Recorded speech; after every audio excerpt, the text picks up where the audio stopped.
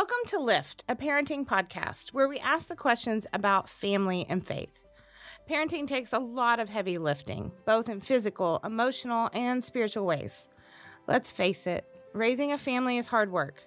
Some of us are doing it as a single parent. Some of us are working with a spouse, but all of us have questions every day. Are we screwing up our kids, our marriage, our relationships? This podcast will ask questions that can guide each of us to finding our rhythm and creating a space for God in our home. And did you know we have a Facebook page now? So make sure and check us out, Lift, a Parenting Podcast on Facebook. We are so glad that you're joining us today. I've brought in two guests. One is very familiar to our podcast and one is new. But today we're going to talk about how to talk about race with your family. It's my hope that this is not a podcast that is something that you do one night over dinner, but this is a conversation that you can continue to have throughout the course of your life.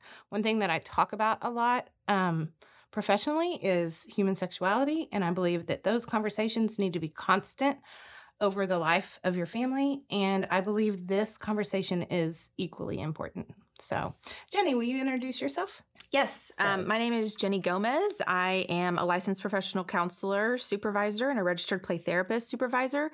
I have been seeing clients here at St. Andrew for almost 13 years. And I also work as a litigation consultant in a family law firm. So I'm excited to be here.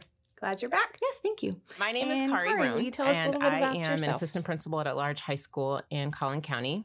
My family and I have lived in this area for quite some time. I am African American. My kids are also. I am widowed for about 5.5 years. And I think, I think all of that is relevant because it kind of plays into just the intersectionality of just who I am and why I'm here. Jenny and I know each other because our kids participate in a dance activity together. And my area of research, I finished my dissertation a year ago, and my area of research is focused on boys and adolescent boys in particular in and literacy. What can we do as educators to kind of bring them back into the fold and just see literacy as necessary and pleasurable? And I think also that probably has some tie-ins to what we're talking about today. Yeah. So you don't know this about me, but I was a teacher before I was a preacher. So great. I'm one of the people that would probably love reading your dissertation. Oh, great. So, well, there aren't that many. So I think I have come up with some questions. We've talked about some stuff, but I want to name right now that I am a white female who has lived primarily in her life in white culture. My high school was semi-diverse, but I was talking to a friend today or this week. It was segregated without being segregated, right? The majority of churches I've worshiped at have been mainly white communities. The communities I live in, mainly white communities. So I've find myself stumbling over words, and that is never an issue for me. But I don't want to say something wrong. I don't want to offend, and I want to support. And so I hope that this podcast, I have a feeling there's a lot of white people in the world feeling like I'm feeling, that you want to do something, but you don't know what to do or how to do it. So I thought we'd just start by some questions that I've had in my mind, some questions that people have sent me. And we'll start with, how do we talk to our kids about rallies versus riots and what they're seeing on the news, right? Who wants to dive in? I'm going to let you start. Okay. I think, first I want to say that I don't pretend to speak on behalf of the entire Black community. But it is a perspective from someone who happens to be Black. And I think, as parents, particularly as parents of faith, I think we teach our kids, like, it is not okay to take something that doesn't belong to you. It's not okay to destroy something that's not yours. So I think we still keep teaching our kids that. But I think, it's a bigger question in terms of rallies versus riots is, I think we have to really dive into the complicated and painful past of race in our country in particular. And we have to talk about the origins of systemic oppression and systemic racism here. And then when we do that with our families and we talk about how, most Black people who are in this country did not come on of our own free will. Mm-hmm. So then we talk about, okay, well then how did we get here? And then what happened while in the very beginning when the transatlantic slave trade first happened, and then what happened after Reconstruction and all of those things that we as Black people kind of, and white people too, but as Black people feel on the oppressive end of that, I think we have to talk about that. And while I think we tell our kids it's possible to hold space for the fact that it's not okay to destroy something that's not yours. But it's also, at the same time, you can also hold space for the fact that, if you've gotten pushed to the limit and you feel the weight of just history on top of you, you can understand how someone would react in violence. And so I think, not that you support it, not that you say, hey, go do that, but I do think it's important for our kids to understand, how did we get here? And particularly between Black people and white people. Yes, there are lots of there is racism, there is prejudice, there are a lot of unfair things that happen in this country to people based on how you look, who you love, all of those things.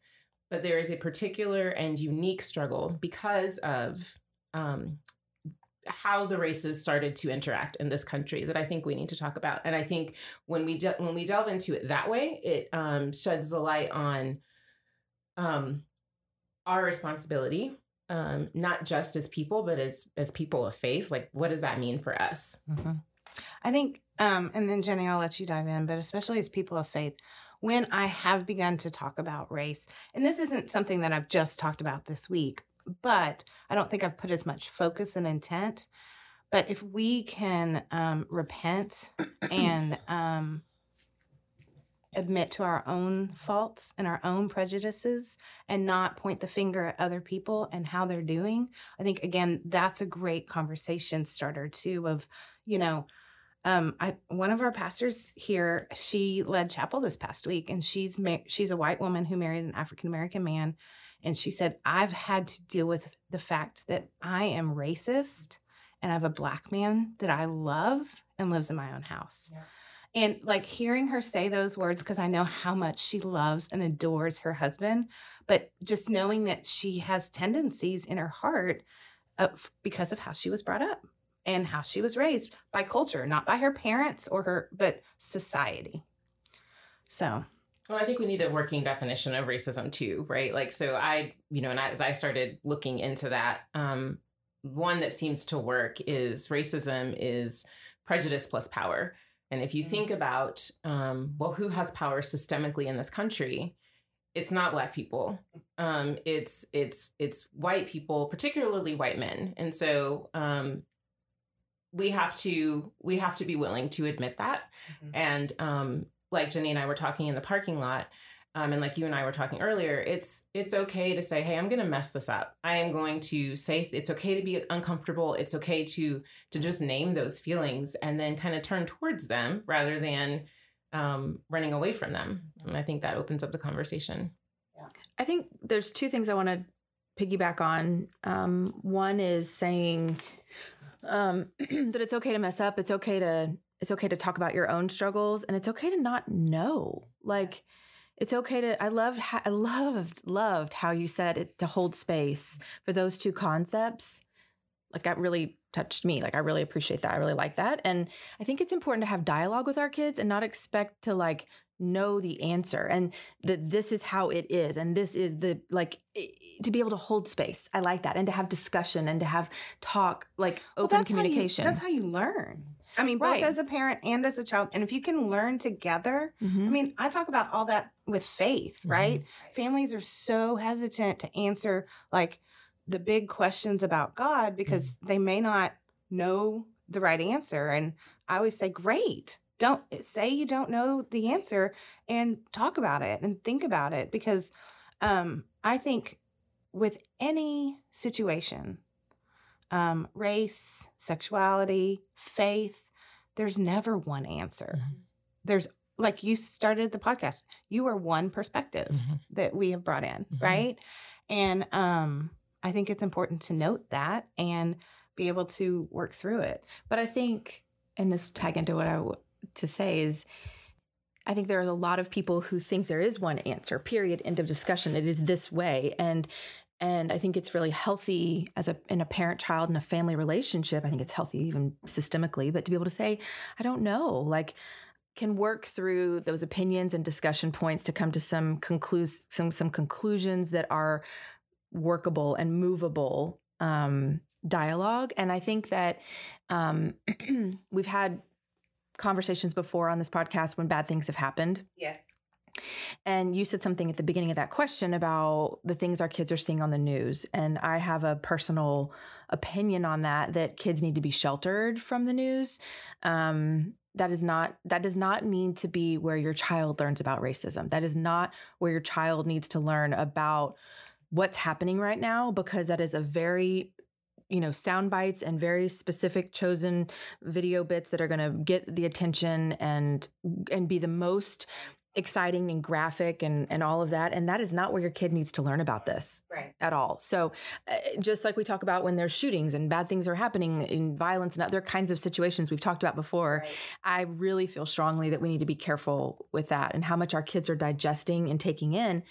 And if your kid is doing that, say you have a teenager who's on social media like I do, I see she'll like reshare something or post something. And I'm like, do you even understand? Like, let's talk about that. We need to talk about that so that they really understand and that they're not just taking some meme that somebody put out there or a video that was 30 seconds posted and they make their decisions about that. 100%. I think you have to be full. I mean, for me as an adult, when I see something on the news, I like to go to another news source and make sure that it's the full story. And kids don't always have that fullness of media yet. Right. They have so I'm going to piggyback on that. There are a lot of videos right now on Twitter and Snapchat, especially on videos of police brutality and Black men dying at the hands of officers. What do we do when our kids see that? I mean, any horrific death, right? I mean, what do we do? How do we talk through that with our kids? Because I believe the core of police are good and have good intentions. But when our children see somebody who's acting in a way that is poor, with poor intentions, and they're supposed to be somebody of authority, how do we balance that? I think, do you want to go first, Jenny? I'll let you go first. I think, well, first, I think I agree with you. I don't think that the news needs to be where kids get the totality of their information or even necessarily the initial exposure. But I have 2 teenagers also. And so I know that while I would like to, well, not anymore, but previously, before my oldest got into 6th grade and he's about to go into high school, so it's been some years, but I would have liked to have thought that he would have never heard any swear words ever. Right. That was false. Like I work in secondary education. I absolutely know that he heard all of it. Right. So, and now, I mean, with him going into 9th grade, yes. Yeah. So I think, while I don't think that they need to have their initial exposure or the totality of their information needs to come from the news, we do know as parents that they are going to get the information, whether they're talking about sex, whether they're talking about anything that has to do with race, anything that has to do with just controversial things. And so, like Jenny said, I think it's important that we have those conversations and circle back around to them and we are honest with them. And so I will conjure Brene Brown because she is one of my favorite people. Yes, she is. She is fantastic. I'm currently reading The Gifts of Imperfection. And she says that clear is kind. And I believe that. And I lead that way with the departments that I lead at work. And I operate that way with my children, really intentionally. And so I think, in terms of how do we have that conversation with our kids about what's on the news? I mean, we say this is what happened. And, but I think we have to also like we've talked about before, it's not it doesn't exist in a binary. Like you're not for Black people or for police. Like there's a spectrum. My late husband's best friend, one of his best friends, is a police officer, and he's white. My cousin, who is Black, is a female police officer, both in Dallas. And so whenever anything happens, we text them, "How are you guys? What can we do to support you?" I know they're good people, but I also know that I told my son, "You will not." We live in it's a nice neighborhood. It's in Collin County, great schools. But I told him, you will not be running by yourself. Like, that's not happening. He's almost 6 feet tall, very smart,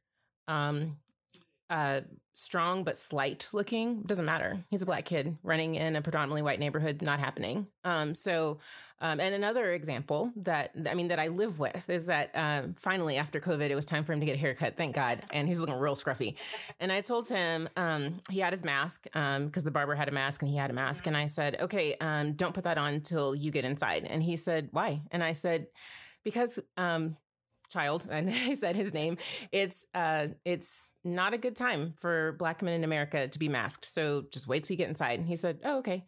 And now, had we not had conversations before about you can't, now your friends may be able to act a certain way when y'all go hang out at main event, but you can't do that because, or if you're seen running down the hall, even though I'm pretty well known in our district, if they don't know who that kid is that's running down the hall, but they, there's like 5 up, they're boys, they run. So like if you say stop and walk and they don't do it, what I know, because I've lived it, is that his punishment is going to be harder and more severe than his white friends. And so if we hadn't had these conversations before, then I think it would be harder for me to say to him and my daughter, hey, this is what's happening in the news. And so if you don't come from that perspective, if you're not Black, I think it's really important to perspective take and to make sure that we understand, like for me, I am a guest in LGBT spaces. I don't understand that world. It is not, not that I don't understand that world. I grew up as a classically trained dancer. So, kind of understand it, but it's not my life. It's not my lived experience. And so when I am talking to someone who is from that world, I ask them for their guidance in how do you want me to refer to you? And I recognize that if I'm talking to somebody else, they may want me to refer to them differently. Right. But I take my cues from that person that's in front of me and recognize that I am not the expert there. And I don't pretend to be. And I think it's the same thing when we're talking about race. Well, and so one of the gifts when I went to seminary is a dear friend who is now one of my soul sisters, we call each other. And she, African-American woman, like brilliant. And she has 3 boys. And at that time, my boys were real young and her boys were teenage and college, or maybe all in college. And we were studying in the library one night and she got a phone call from one of her boys that got pulled over. And it was very interesting to me as a mom of boys, especially now teenage boys, one's driving, to be retrospective of this conversation. But she was angry at them for being in the car together. Because she had taught them that a group of Black men is not okay in a car. And so instead of, it was this, better, but they also were in a Ivy League school that was primarily white, and they had to drive to another town to get their hair cut. So they all went together. It makes sense. But her reaction as a mom was, better than that. And it was so interesting. It was that point. I get chills thinking about it, that I recognize that we raise our boys totally different. And we have very different conversations. When my son started to drive, I had conversations with him about how to be respectful when police pull over. It wasn't until he started playing football in high school and his friend group grew, which included African-American males, that we had different conversations about when you get pulled over with your friends in the car, here's what you need to do. And it was a really hard conversation because it was the beginning of a conversation that we had never had, right? Like, again, recognizing how I raise my kids differently. But it's a conversation that we have now begun to continue. So, well, and I think it's like we've said, it's an ongoing discussion that prompts discussions in everybody's household, and as it should, and everybody has their own take on it, their own experiences of how they grew up, the communities they grew up in, the friends they have, and how that all relates. And I think it's that ongoing dialogue. And you asked about, the police and that dynamic, and that's a real hard one for me too. I've worked at children's advocacy centers. I've worked on task forces about helping kids in drug homes. And so guess what? I've worked a lot with law enforcement, with really, really good people who go in and rescue kids from horrible situations and do all kinds of really good things. Right. And so this has been a hard, I'm in a weird, like it's that holding space thing, right? That I can hold space for all these different feelings that sometimes don't add up and don't fit well together. But it's the conversations with our kids that I come back to of when bad things happen, that there are bad people in the world. There are bad things that happen. We live in a very imperfect world. And how do we communicate with our kids about how to talk about their feelings about that and how to share about that? And, my last name is Gomez and my husband is Hispanic. And, my kids have learned when they travel with him alone, if they are at the airport or his family lives in South Texas and they're driving back up, he'll get stopped and the officers or the TSA agents or the Border Patrol all that has occurred. And they will go to my kids, my girls, and they will ask them, what's your name? Where's your mom? Who is this? Where do you live? Like they interview my children, and they've done that since my kids were talking when Ruben's traveled with them alone. And so it's like we've had to have those conversations of when an officer speaks to you and a TSA agent speaks to you, you answer them clearly, you answer like something I never even thought of. Like I never thought of. And we have to have empathy and understanding that we all have to raise our kids where we're coming from and the communities we live in and the challenges we face, but to help them understand, like, there's a lot of good in this world, but there's always been bad and evil too. And we have to teach our kids how to talk about that. And we don't live in rainbows and ponies all the time. Like that's not real life. And so when, my daughter sent me the video, there was a particular video with police brutality recently that's been on the news a lot in the last few days, that happened to be a Caucasian man, right, in the midst of the riots and elderly. And my daughter sent that to me in typical teenage form over a DM and Instagram. And her question simply was, that just kind of shook me, was, aren't the police supposed to keep us safe? And that was, that I've seen that video way too many times. It is upsetting. It is disturbing. It is hard to see. All these videos are hard to see, which again is why I'm like, we have to be careful about how much we take in. Right. It builds our anxiety. It builds our stress. But I really struggled, right, with how to answer that question and we teach our kids from a very little age. You're at the mall and you get lost. What do? You find a police officer. You see, like we teach our kids that all the time. And then now we have these situations that are hard to navigate. And I find myself again saying, I don't have all the answers, right? I know I don't. And I think that's helpful for our children. And I think helps them connect to us and know that we are safe and that we can talk. And, but that in general, I believe in general, not just police officers or whomever, but in general, people are good. Right. I believe that. I believe that in general, people are good. Yeah. I think most of us do. Otherwise we get to a very dark place, kind of like what you said about the news. There's a podcast that I like to listen to kind of catch up on whatever story is happening in politics or whatever. I just have not been able to do that for the past 2 weeks. And so I turned on my usual rhythm in the evening is after my kids have done their thing and they may be coming in and flopping on my bed or not, but I turn on the news and it's kind of just to kind of catch up. And it's not something that I've been able to do because of what you said. It does elevate my anxiety. I live in a very anxious space. It's part of the reason I'm so productive, but it also has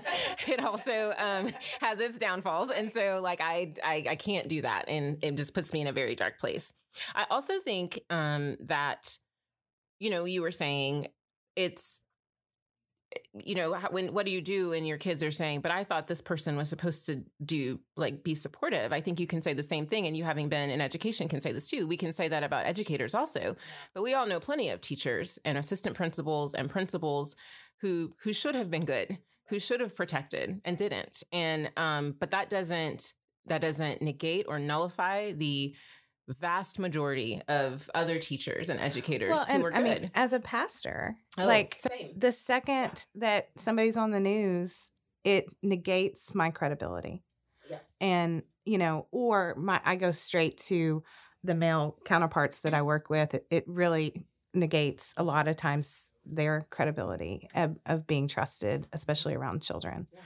And so if we go back to the core of, we believe humanity in the core is good.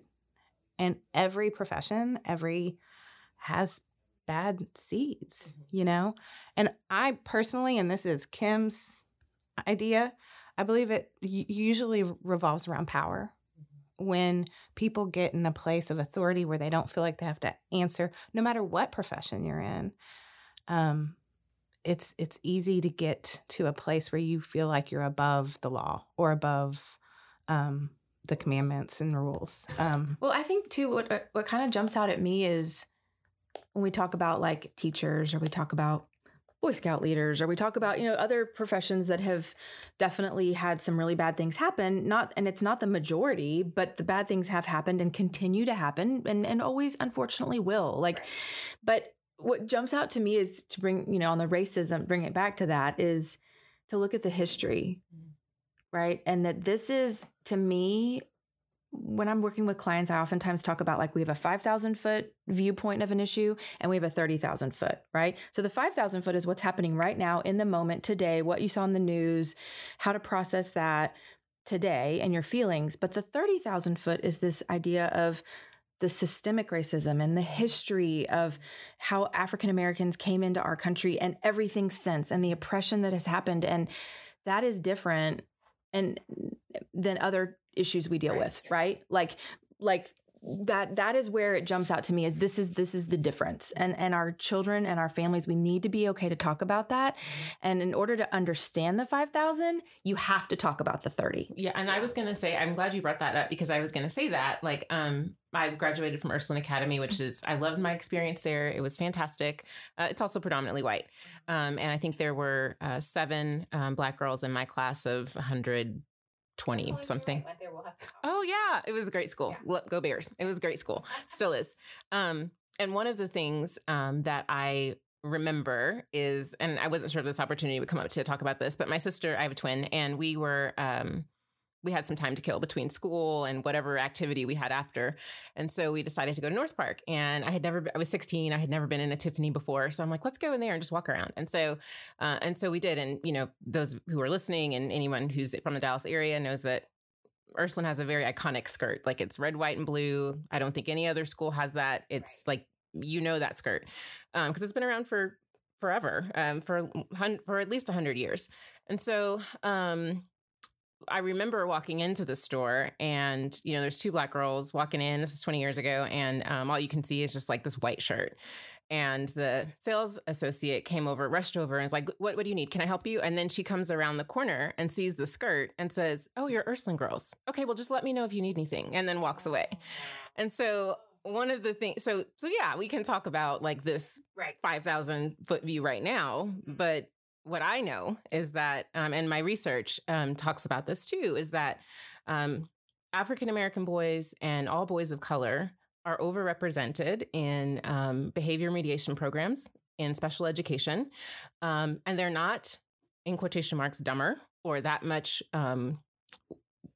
they're that much more ill-behaved. I'm not sure if that's the way to say that. That syntax is awkward, but than girls are, or than their white counterparts. But why is it that, that instance that I talked about before, and then this history that we see when we look at who's in what programs and in what situations in school, if we're going to talk about those things, then we're going to have to be okay talking about, like Jenny said, about systemic racism and its effects in this country, and how do we contribute to it. And I'll also say in the same breath, yes, I have a measure of privilege having gone to Ursuline. Like, everyone doesn't get that. Even if you have the money, you don't get in. Like, it is a kind of privilege. And I bear witness to that. And I am immensely grateful for that. And then for going to SMU after, which is another type of privilege. And then for being able to get my master's and get my doctorate. Those are all kinds of privilege. But because I have experienced that privilege, I also have to turn around and look behind me and say, okay, now what? What is my responsibility now that I have that privilege, that I've experienced that? And I think it's the same thing with white people. You talked about power.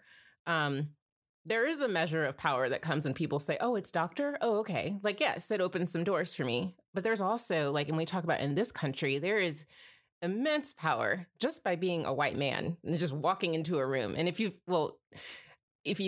so being in this skin and going and talking to someone and then having a white man next to me who also goes and talks to that same person, the kind of deference and the kind of power that is instantly given is something that is almost palpable. And it's interesting. And so I think the question is, how do you,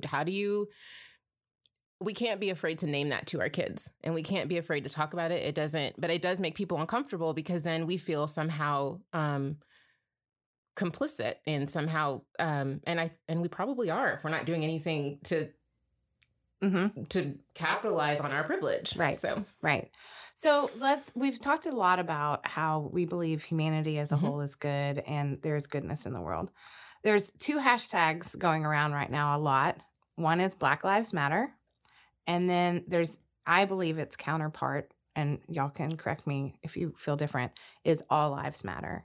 Can we talk about the difference in those hashtags, and especially from your point of view? Sure. I think that it's kind of like saying when someone says, oh, I don't see color, saying all lives matter and saying I don't see color, hold hands. And I don't think that when someone sees me, it's false for them to say they don't see color. You see that I have brown skin. You know that. You see my children have brown skin. What I think people mean is I am working really hard not to let your skin define what I think about you. Well, then say that.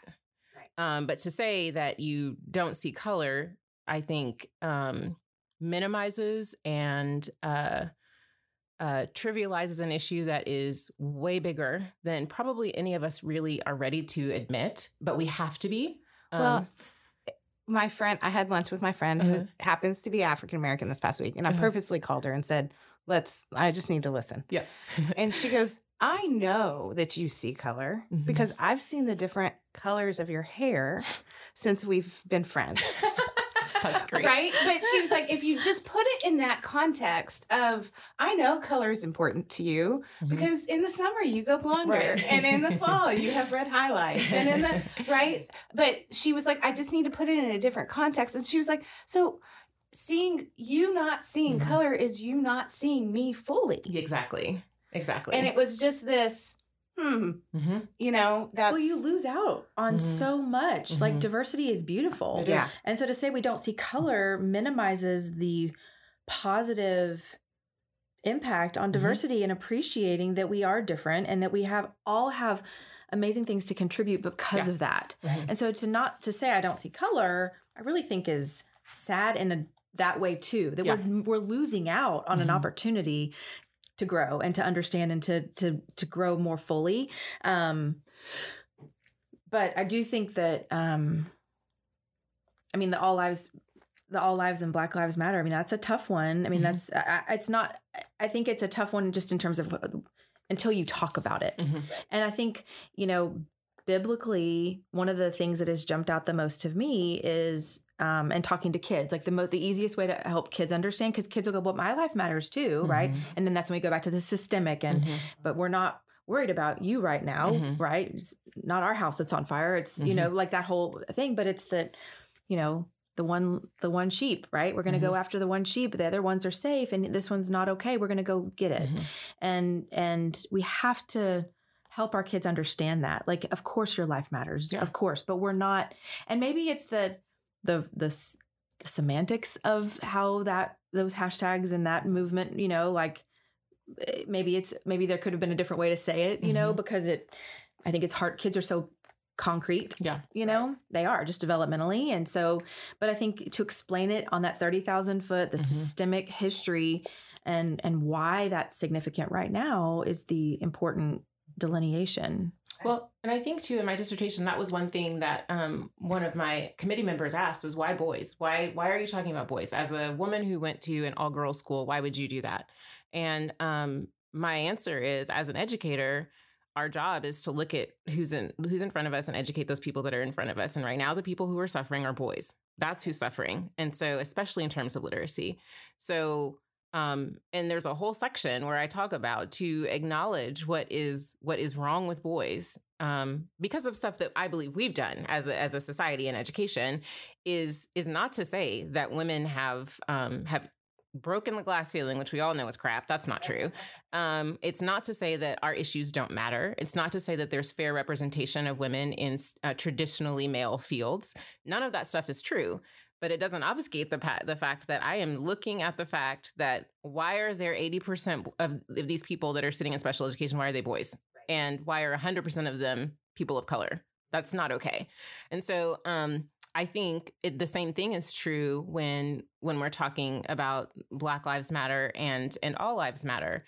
Yes, all lives matter. We start from that perspective.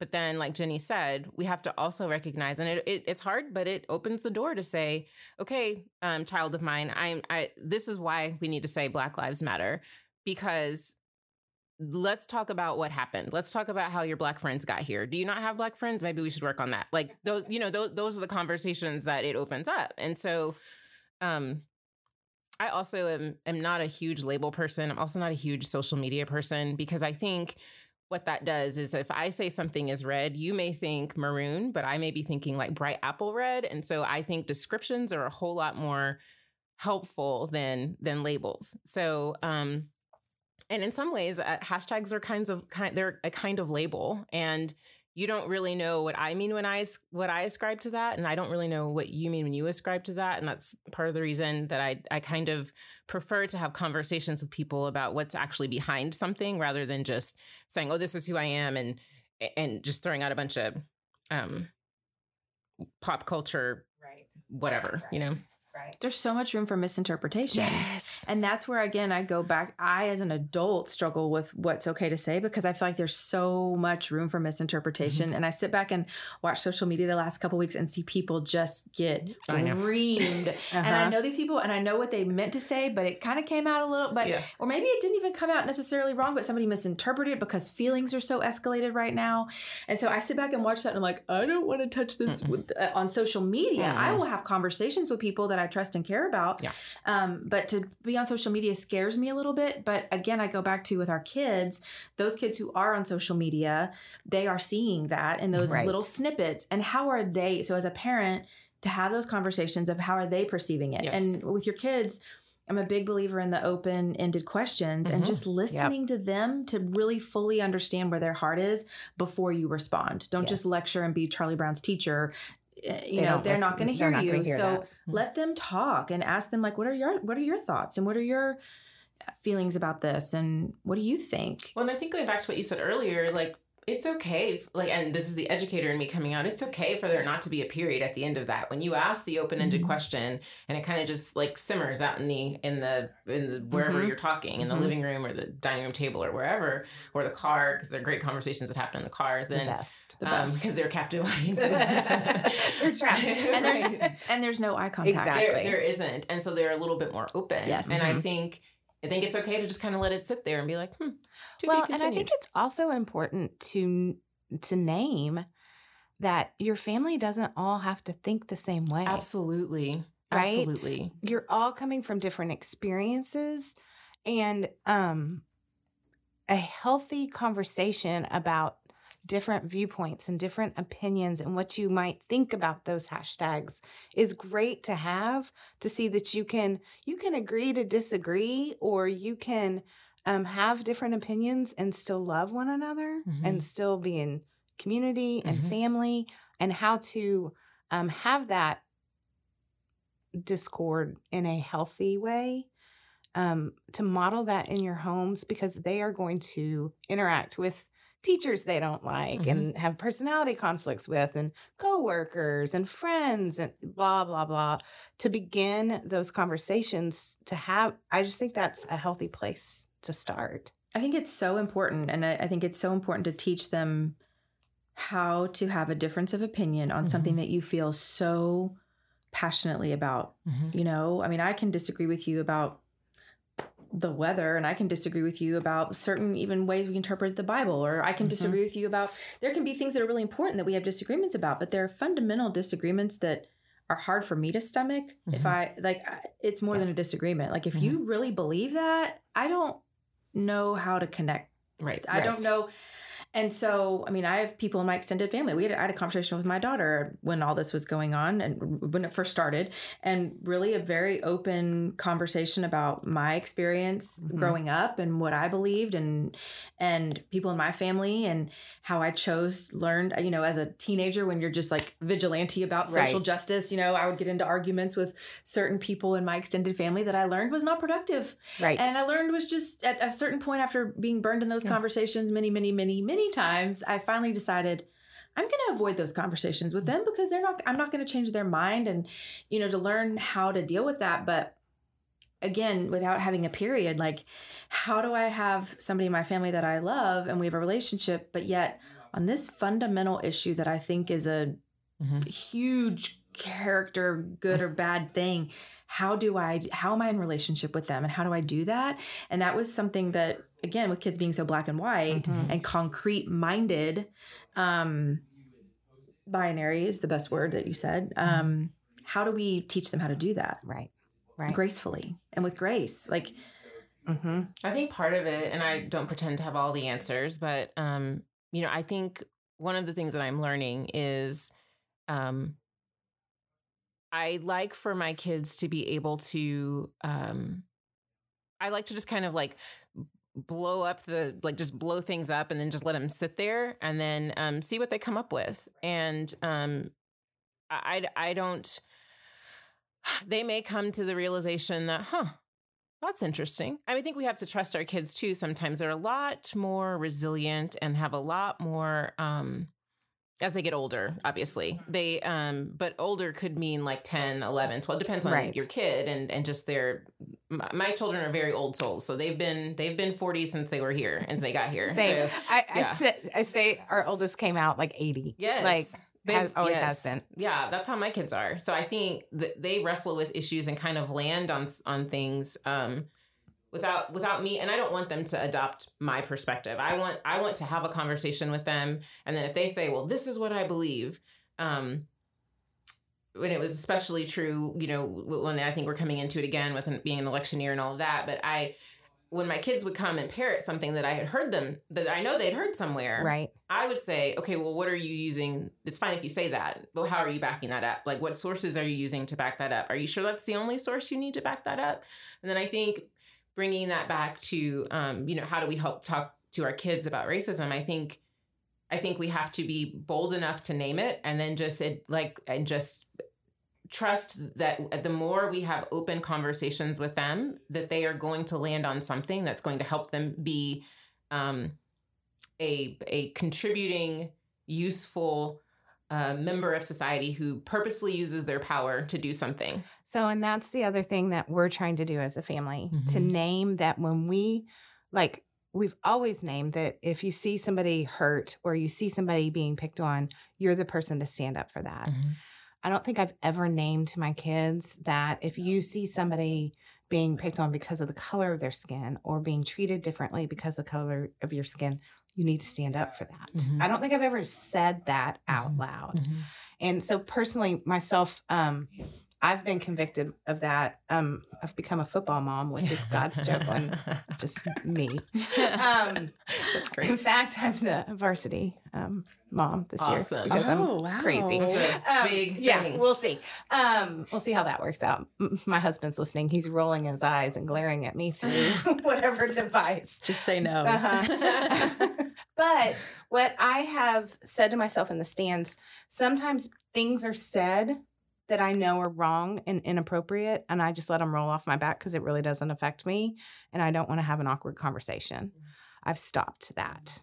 But instead of pointing a finger, I'd say, wait, what do you mean by that? And so then they have to continue the conversation, and I'd be like, what?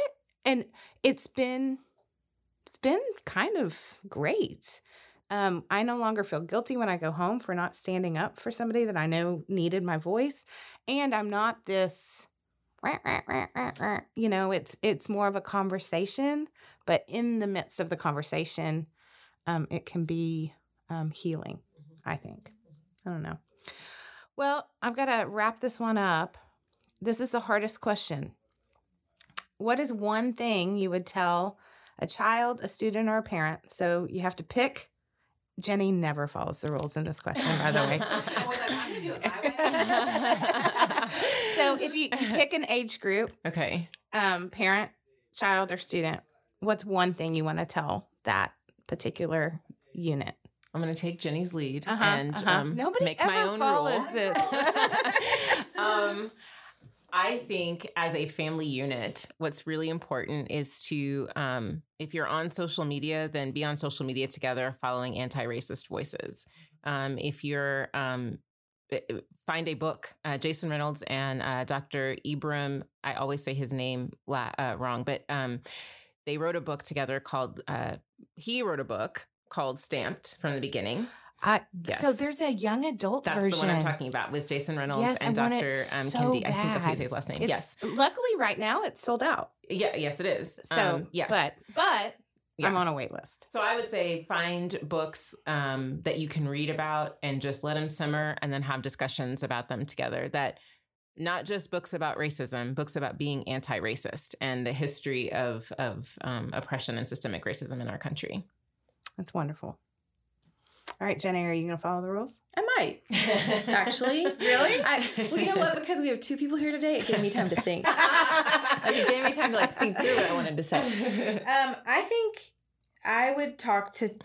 I really, really adore teenagers right now. In my practice, they're my favorite population to work with, because I feel like teenagers have such a capacity to absorb and be open and learn and there is such a really cool part of their life developmentally where they're about to launch, and they just absorb. It's really amazing. And their energy, they're not set in their ways yet. They're excited and they're passionate. And you just reframed how I feel about my kids. Thank you. yes.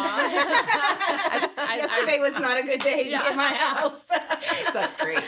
I really, really love teenagers, and older teenagers are even at that place too. And it's really a really cool time developmentally. So I guess I would just encourage them to make sure they truly are doing their part. I mean, I feel like that age demographic has the capacity to do so much, and that older teenagers into younger adults particularly have such an opportunity to make change happen, and people listen and they band together so well, and that age bracket has such passion. When they feel something strongly, they have such passion, and I feel like our kids right now they're so educated, whether it's school or opportunities in media.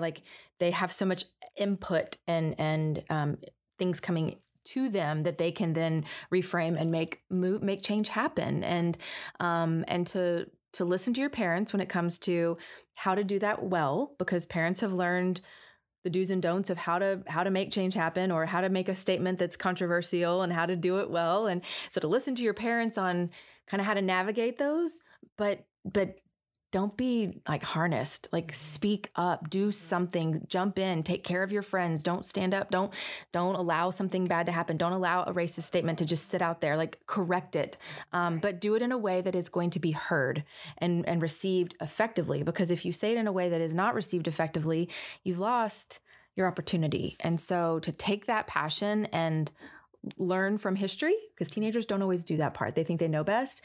So learn from history of what works and what doesn't work in terms of being heard, but do something, right? Mm-hmm. Absolutely do something. I'm just I don't usually answer this question, but I've started thinking about books. When I was in grad school, my boys and I would read books together so we could talk about things. And we sometimes on my drive, I went to SMU. Oh, did you? Yeah, I went to Perkins. Oh, yeah. And so that's awesome. I mean, I literally parked in the parking garage and went to the School of Theology and went back to the parking garage. So that's kind of my SMU, I know 3 square feet of the campus. She didn't do sorority parties. No, it That's wasn't. still fair. Yeah, no.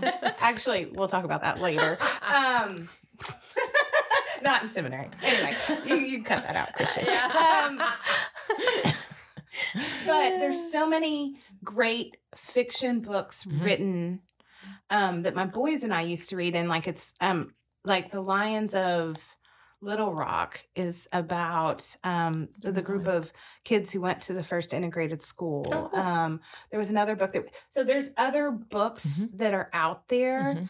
And I'll try to link them on our Facebook page, a couple of like good reads. I also think it's going to be important for parents of toddlers and to look at the books that are in your house and see if there is a person of color in any book that you have. You know, do you have any black dolls? Do you have any dolls that are not white, that are maybe like olive skinned? Right. Like whole range. Well, and the research shows that children can start delineating and start to recognize skin differences around the age of 2. Yes. So if we aren't talking about it, we are doing them a disservice. Right. And I think sometimes people are afraid to talk about it because they're not sure what to say. 100%. And by having a book not a book, lots of books and dolls and different things in your child's life, it's just a much easier vehicle to get there and to normalize. Like it's just part of our world, right? Yeah. But instead of just coexisting, that's kind of that not seeing color, like recognize it, celebrate it. Like let's acknowledge those differences in a positive way from the time you have littles, because we know they recognize it. So let's capitalize on that from the very beginning. Yeah. I know you said this is over, but there's one other thing that I have found to be really, really helpful. I have seen, like, when I work with students, one of the things that we do, even with adults, is we do a lot of self-work. So whether it's like looking at the Enneagram or looking at Meyers-Briggs, those things are super helpful in figuring out how I process information. Yeah. And teenagers in particular are really at a great place to figure, like, with the help of parents, kind of figuring out, okay, so let's do this 16 personalities test, and let's kind of see where you fall, because then it helps you learn how to argue well. Because I know then I get triggered when things are not ordered, and so like I know. What number are you on the Enneagram? I'm a 1. Me too. Are you? Okay, great. Yes, I am a 1. You said several things, and I'm like, I get you. Yes, I know, and I felt like we were connecting, and that's probably why.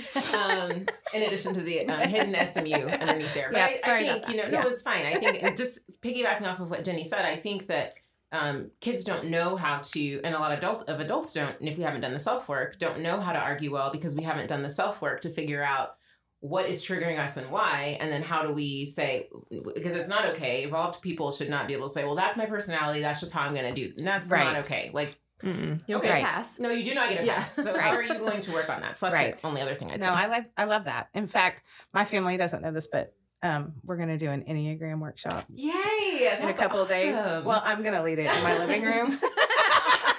I love that. Everything's gotten canceled. But I think especially as teenagers, it's just important to be able to see how you process and see how you interact with humans. To your point, again, I love teenagers. They love stuff like that. Do you remember being a kid in like 17 magazine, all the little quizzes and all that? Oh my gosh. Loved it. Like I flipped to find them because it's so interesting to understand how you, like, what makes you tick. And you're not abnormal. Right. Okay, so we have gotten all over the spectrum of life, from 17 magazine to... But what I do want to say is, for those of you who are listening, where this might have, you might have thought of more questions, or you want to continue this conversation, please reach out. I'm available online, email. The majority of the church has my cell phone. I don't know if that's healthy or not, but give me a call. So we thank you for listening, and stay safe and wash your hands. Thanks so much for listening today. We really appreciate all that you do to help lift, connect with others. Make sure and go like our Facebook page, where we give information about our guests, upload our podcast each week. And I just want to say, remember, if you need anything or any of these podcasts bring deeper questions, you can always reach out to me at St. Andrew. Look forward to connecting with you on our next episode.